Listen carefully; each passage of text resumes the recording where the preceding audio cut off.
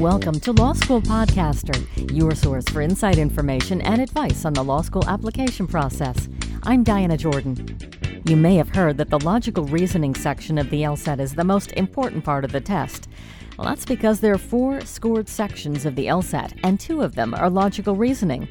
Since these questions constitute half the test, you'll need to excel in the section to get a high score. This is the collection of questions that has a bigger effect on your overall LSAT score than anything else. That's Glenn Storr, Senior Project Developer for Kaplan Test Prep and Admissions. You'll also hear from Noah Teitelbaum, the Managing Director of Manhattan LSAT, and Matt Riley, owner and LSAT instructor with Blueprint Test Prep, as well as our guest LSAT student, Ranika Morales, who is a paralegal with a large law firm in LA and wants to go to law school to build a career in corporate law.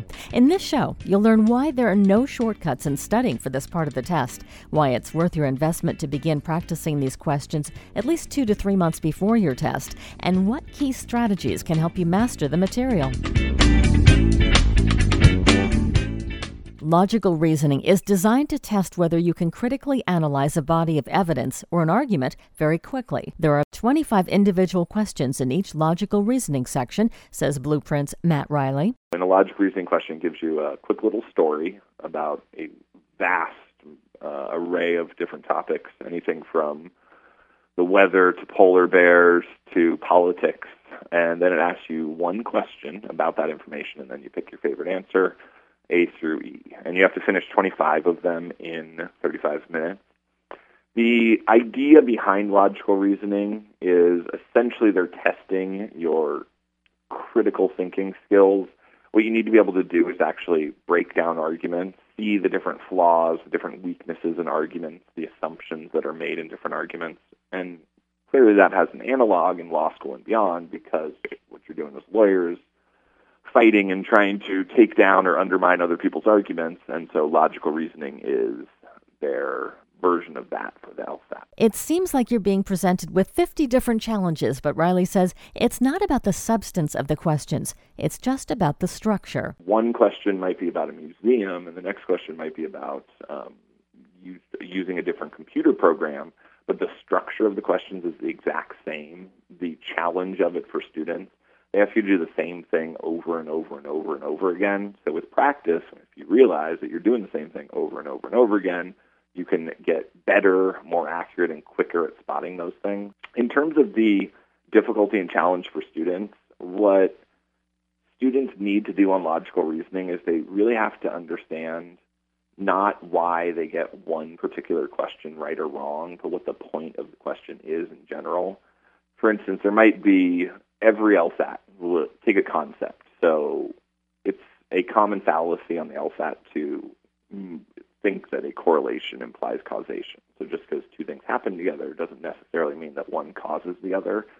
And that concept will be tested 5-6 times in logical reasoning on every LSAT. But what you have to be able to do as a student is recognize the times when they're testing that concept. And so when you're practicing, it's really important not just to figure out right and wrong answer choices, but rather get to the real point of the question, why it was included on the LSAT in the first place. And if you can start to recognize those patterns, then really the sky is the limit. LSAT student Ranika Morales encourages others to study everything equally and to be diligent in the prep. One of the biggest hang-ups that people have with respect to the LSAT is that it really challenges you to learn a different method of thinking, and it's entirely learnable. Kaplan's Glenn Storr says logical reasoning comes down to one aspect. You have to be able to say, the relevant question, the issue turns on this fact or that fact. All of that other stuff is suggestive of a good character or bad character, something like that, but it's irrelevant to determining this issue of law. And in a subtle way, that is at the heart of almost every logical reasoning question that's presented on the test. The logical reasoning sections test your ability to evaluate arguments and identify assumptions, to understand the logic of arguments, and to make inferences from facts, skills which are crucial to being a successful law student. Manhattan LSAT's Managing Director, Noah Teitelbaum, says most people lose points because they don't know what the LSAT is expecting of them. They don't know the general question types and what the LSAT's really trying to get them to do, which is often evaluate an argument and identify an assumption. And the other place that people are losing points is an improper use of time. There are some pretty easy questions, there are some challenging questions, and there are some impossible questions. And people often spend way too much time on the impossible questions and maybe too much time on the easy questions and not enough time on the tough ones that are doable. So proper allocation of time is pretty important. Kaplan's Glenn Storr says some people lose points because they don't focus on what the question stem is actually asking for. Instead, they sort of read what is this argument about without saying, aha, I must read this in order to be able to weaken the link between this evidence and this conclusion, or strengthen it, or describe the flaw. The more targeted your understanding of the question stem, the more strategic your reading of the argument, and the easier for you to predict the right answer to the question. And they lose points because of timing issues. I think this most often happens because students will overinvest in one or two difficult or lengthy questions. One thing that you have to be able to do, I refer to it as triage. Blueprint's Matt Riley agrees that most students lose points in timing. Also, just in terms of section management, the questions at the beginning of a section tend to be harder than the questions at the end of a section. And they do that purposefully so that people start to run out of time when they're running into the more difficult questions. So I think that it does require good time management skills to make sure that you're spending the appropriate amount of time on different questions. Students also lose points just because you're moving really quickly, and if you don't go through all of the steps that you're supposed to when approaching these questions, if you don't actually underline the conclusion, or if you don't diagram conditional statements, if you don't anticipate answer choices, if you don't spot the assumptions that are present in an argument, if you just kind of glaze over those things and run into the answer choices, then you're really just falling prey to exactly what they want you to do. Because the answer choices, if you don't take time to really anticipate and know what you're looking for, can be very, very confusing. Because the answer choices are made, of course, for people who haven't spent the time diagnosing what the correct answer choice is actually going to look like. So for students, there are issues of just the right approach and actually being able to practice it when you're under the time conditions. The third way people lose points, Storr says, is that they get sloppy. They are asked for the assumption necessary to the argument. They choose an answer that says something that the argument suggests, perhaps, or that is tangentially related, but not the answer that fits that exact criteria of an assumption necessary to the argument. There's no magic pill to make you not sloppy, but what there is a very, very effective method of attacking the questions in the same way, time after time after time, that will keep you focused on, here is the relevant material, and you can discard the irrelevant material. Do that, and you can get right at what the correct answer means. But you need to discipline yourself to do that, and that takes practice. Manhattan LSAT's Teitelbaum says sometimes the answer isn't found simply in fancy diagrams. You do need to know your formal logic, which I'm going to call the geeky stuff. And you need to know how to diagram arguments. There's some questions that most students really need to do that with. But for many questions, you can use your common sense if your common sense has been trained.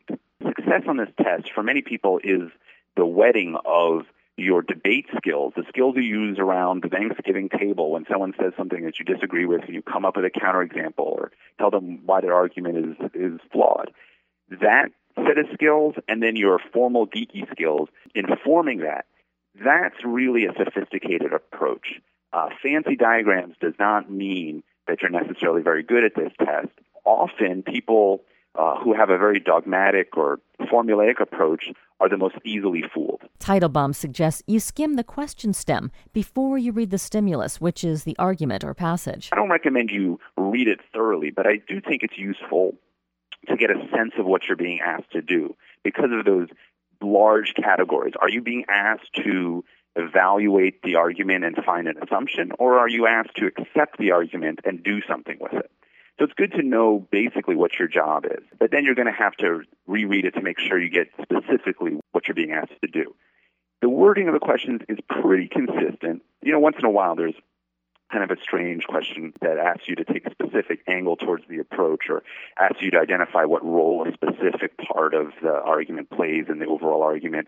But generally, if you've done the right practice, very few of the questions are going to throw you a curve in terms of what they're asking. And Kaplan's Storr says analyze the question methodically first. That will make you faster. The way to read strategically in logical reasoning is to start with the question stem. Is it an assumption, strengthener, weakener? Is it asking for the flaw? Is it asking me to identify parallel reasoning? Find out what your task is. That determines which part of the text is relevant and irrelevant. And if you've got that clear, you can actually predict what the right answer will say before you even look at the answer choices. Practice with a system, Blueprint's Matt Riley says, and don't just randomly do a strengthen question, then a parallel question, then a flaw question, and a resolve question. If you want to practice 50 strengthen questions in a row, because if you do 50 strengthen questions in a row, then all of a sudden you'll start to see the similarities between them, be able to spot that a little bit faster. So what you want to start off by doing is practicing same question type a lot, repetitively and slowly. And then, of course, once you feel comfortable with each of the different question types, then you can start doing more timed sections. And then your goal at that point is to remember, even though now you're not doing 50 strengthen questions in a row, you're just doing, say, 6 strengthen questions sprinkled throughout 2 sections of logical reasoning. You got to train your brain to still be able to flip through the different question types. So when you see a strengthen question, you still go back into that same mindset that you had when you were practicing 50 of them in a row. So first stage is really just practice each question type individually, and then second stage should be to put that all together, and then really the third stage is to actually put yourself on the clock and try to do it quickly. Begin your practice with assumption questions, as Kaplan's Glenn Storr suggests. What you want to do is take the fundamental questions, the question types, like, say, the assumption type, which is going to reward you for analyzing the argument, identifying the author's conclusion, evidence, understanding or determining what the logical premise is that he's taking for granted or she's assuming in order for that evidence to lead to that conclusion. By starting there, you're learning those really sort of foundational skills that will then help you strengthen and weaken arguments. That's another important question type, usually 8 or 10 of those questions on the test. That will also help you build to where you can identify the logical flaws. And there are 6 or 8 classic logical flaws that the test will use again and again. So there really is a terrific approach to saying, I'm going to start with the fundamental skills, and then I'm going to see these other question types that build on or add a second step to that fundamental skill of analyzing argument. Analyze every question, suggests Riley. Find the concept that's driving the question. What flaw did they commit? What assumptions were there? He says if you learn the lesson during your practice, you'll minimize the mistakes you'll make during the LSAT itself, and you don't have to be perfect. In logical reasoning, you don't have to get every single question correct. It's very hard to do a section where you go 25 for 25. But I don't think it's as hard to do a section where you go 22 for 25. And if you can get to the point where you get 3 or 4 questions wrong in the logical reasoning section, that's going to total up to a really good LSAT score.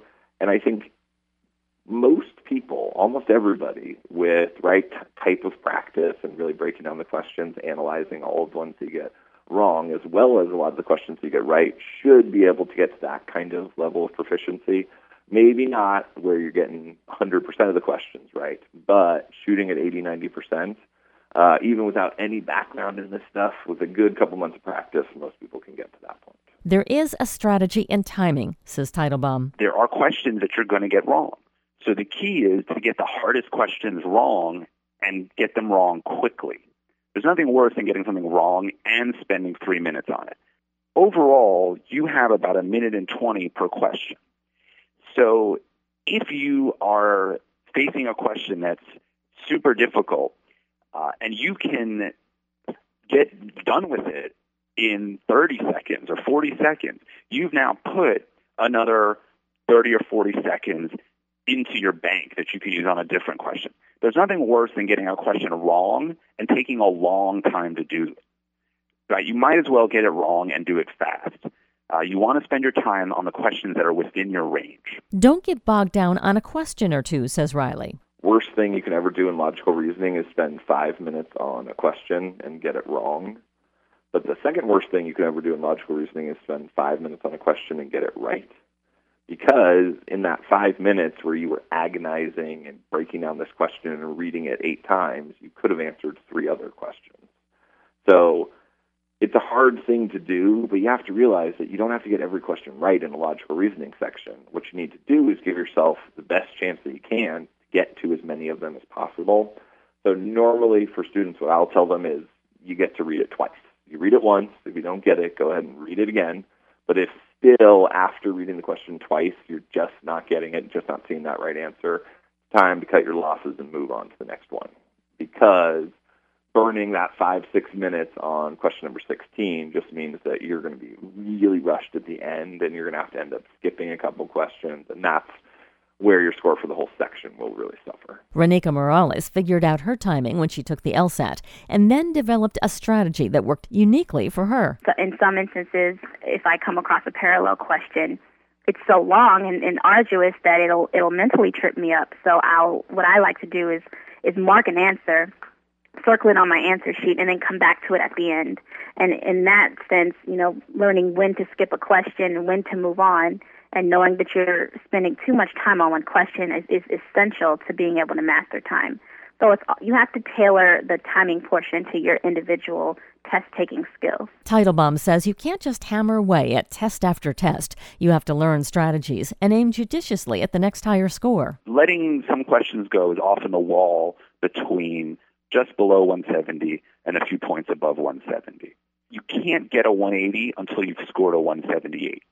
So if you're scoring a 167, aim to get a 168. So tell yourself, I can get this many wrong, and go and get those wrong. And then get your 168, and then get your 169, and build it up. You can't suddenly, miraculously get a 180. Watch out for what Glenn Storr says, test ego. You've always been one of the brightest, but sometimes you have to let go of an impossible question. The important thing is don't over-invest in just 1 or 2 questions. There will be a run of them at some point in that section where you can fly through 3 or 4 very quickly, and then you'll hit that one that's tough or long or confusing. You're far better off to just circle that in the test booklet and say, I'm going to come back to it, but I'm going to get that next run of questions that I can do efficiently. The test makes no differentiation at all between easier and harder questions. So if you can rack up all the easy points quickly, do it. It's an eat dessert first test. And have precise timing goals, advises Riley. You need to know how much time should have elapsed when you're at question number 5, question number 10, question number 15, so that you're kind of cognizant of the idea that you might be slowing down a little bit on the actual test day. If you control for that, it shouldn't be terrible. Riley says, just circle the question you don't get and go back if you have time left. Resist the urge to use the answer choices, he says, because they're written to confuse you. So what I urge students to do is read the stimulus super carefully, very slowly. Also, you have to develop a new vocab that they use on the LSAT. There's a lot of little words that we use in our everyday life and that you wouldn't think are very important. Words like can, must, only, some, those types of words where you think that those are very easy words, so it doesn't make any difference. But a lot of times the difference in the logical reasoning question, right answer choice versus wrong answer choice, is just realizing that it didn't say must, it just said could. And that'll be the entire difference. So what you need to realize is there's just this list of, say, 50 vocab words that come up all the time where they'll indicate different problems in arguments or different strengths of claims, stuff like that. And if you learn to be able to always spot those words, that's normally the reason why people get questions wrong, is they just miss those words or they misinterpret the meaning of those words. And Teitelbaum says on test day, focus. Test anxiety happens to everyone, or probably most everyone, to some degree. And what I do is I talk to myself, silently, but I start a dialogue with, okay, what's this question asking? What's the conclusion of this argument? Why are they concluding that? And I talk myself into the arguments or into the questions. I start writing on the test, bring myself back in, and focus again on what you're doing. You can also do what Morales did. She had prepped in difficult conditions. Lots of noise in the background, banging, sometimes little brother or cousins interrupting my studying. And I guess the fact that I was in a quiet atmosphere, it really helped, and I was able to focus. Doing lots and lots of practice tests is necessary, but not sufficient. You also have to learn strategy, according to Manhattan LSAT's Teitelbaum. Don't go and just do lots and lots of tests and try to just think harder. While you do want to expose yourself, you really need to go and learn some strategies about these questions and learn the tendencies of the answer choices. My second tip would be to move on. If a question is killing you, star it and move on. You got to learn that skill. This is going out to all the type A people listening. My third tip would be to work wrong to right on the answer choices for all but the easiest of questions. The LSAT is really, really good at writing really, really tempting wrong answers. So go look for wrong answers and see who's standing. It's easy to get fooled by a good-looking answer. You don't want to fall in love too quickly. I would then say, for my fourth tip, aim for your last score plus 1 point. That really should be your goal. And often that aim ends up giving you a much larger increase. And finally, I would say to put formal logic in its place. Learn to integrate your formal logic with your common sense. Don't see them as two separate worlds. Learn to understand what your diagrams mean. For instance, if you're saying, oh, this is mixing up necessary and sufficient, there's a common sense way of saying that, which is this doesn't have to be the only way. So learn both sides of formal logic. Kaplan's store has 5 good tips to consider. Determine the characteristics of the question types. Then ask, what is my task here? So you know what to read for. Tip 3 is to consider what you need to do with this information. Then predict what the right answer will mean. And then my 5th tip is use that prediction to evaluate the choices. A, do you match my prediction? B, do you match my prediction? Do you have the characteristics of the correct answer here? Don't compare the answer choices to one another. Don't go, I kind of like B and I kind of like B. No. One of them has the characteristics. It's an exact fit for the correct answer to this question, this task, based on this passage. The other 4 do not. And I think that's something that students have. When that light bulb comes on, when they start to look at answer choices in that way and say, 1 right, 4 rotten, the wrong answers here are demonstrably incorrect. When they have that insight sort of take life, their orientation to this test changes dramatically.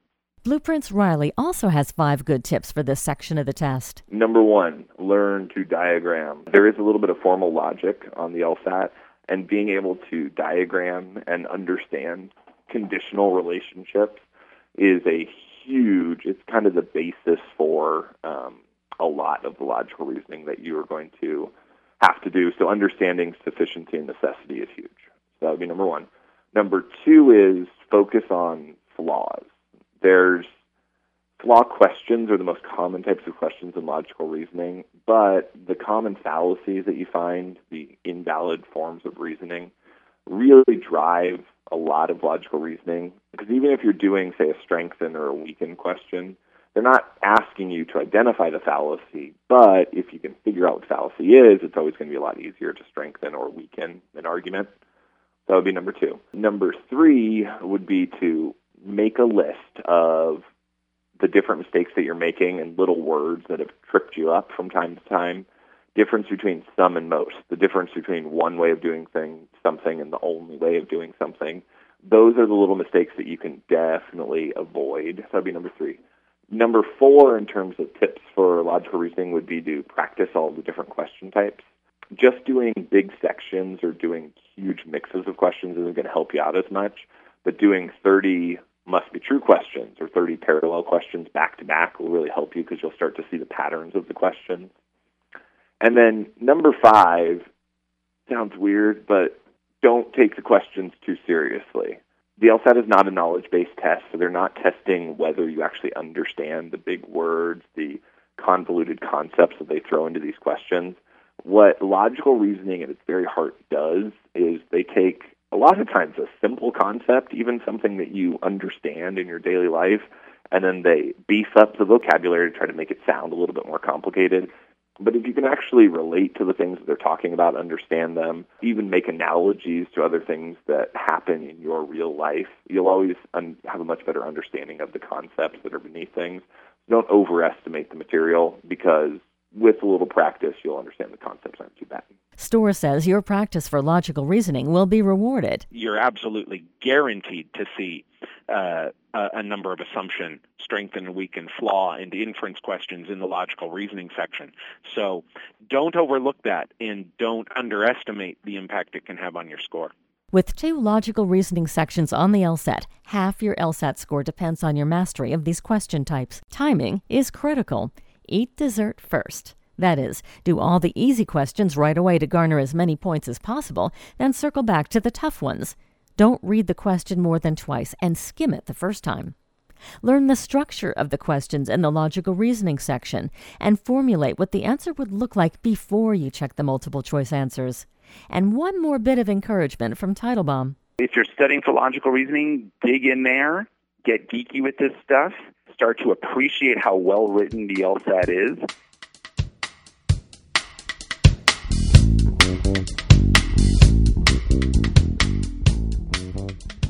For more information, a transcript of the show, or to sign up to receive more Law School podcasts, visit www.lawschoolpodcaster.com.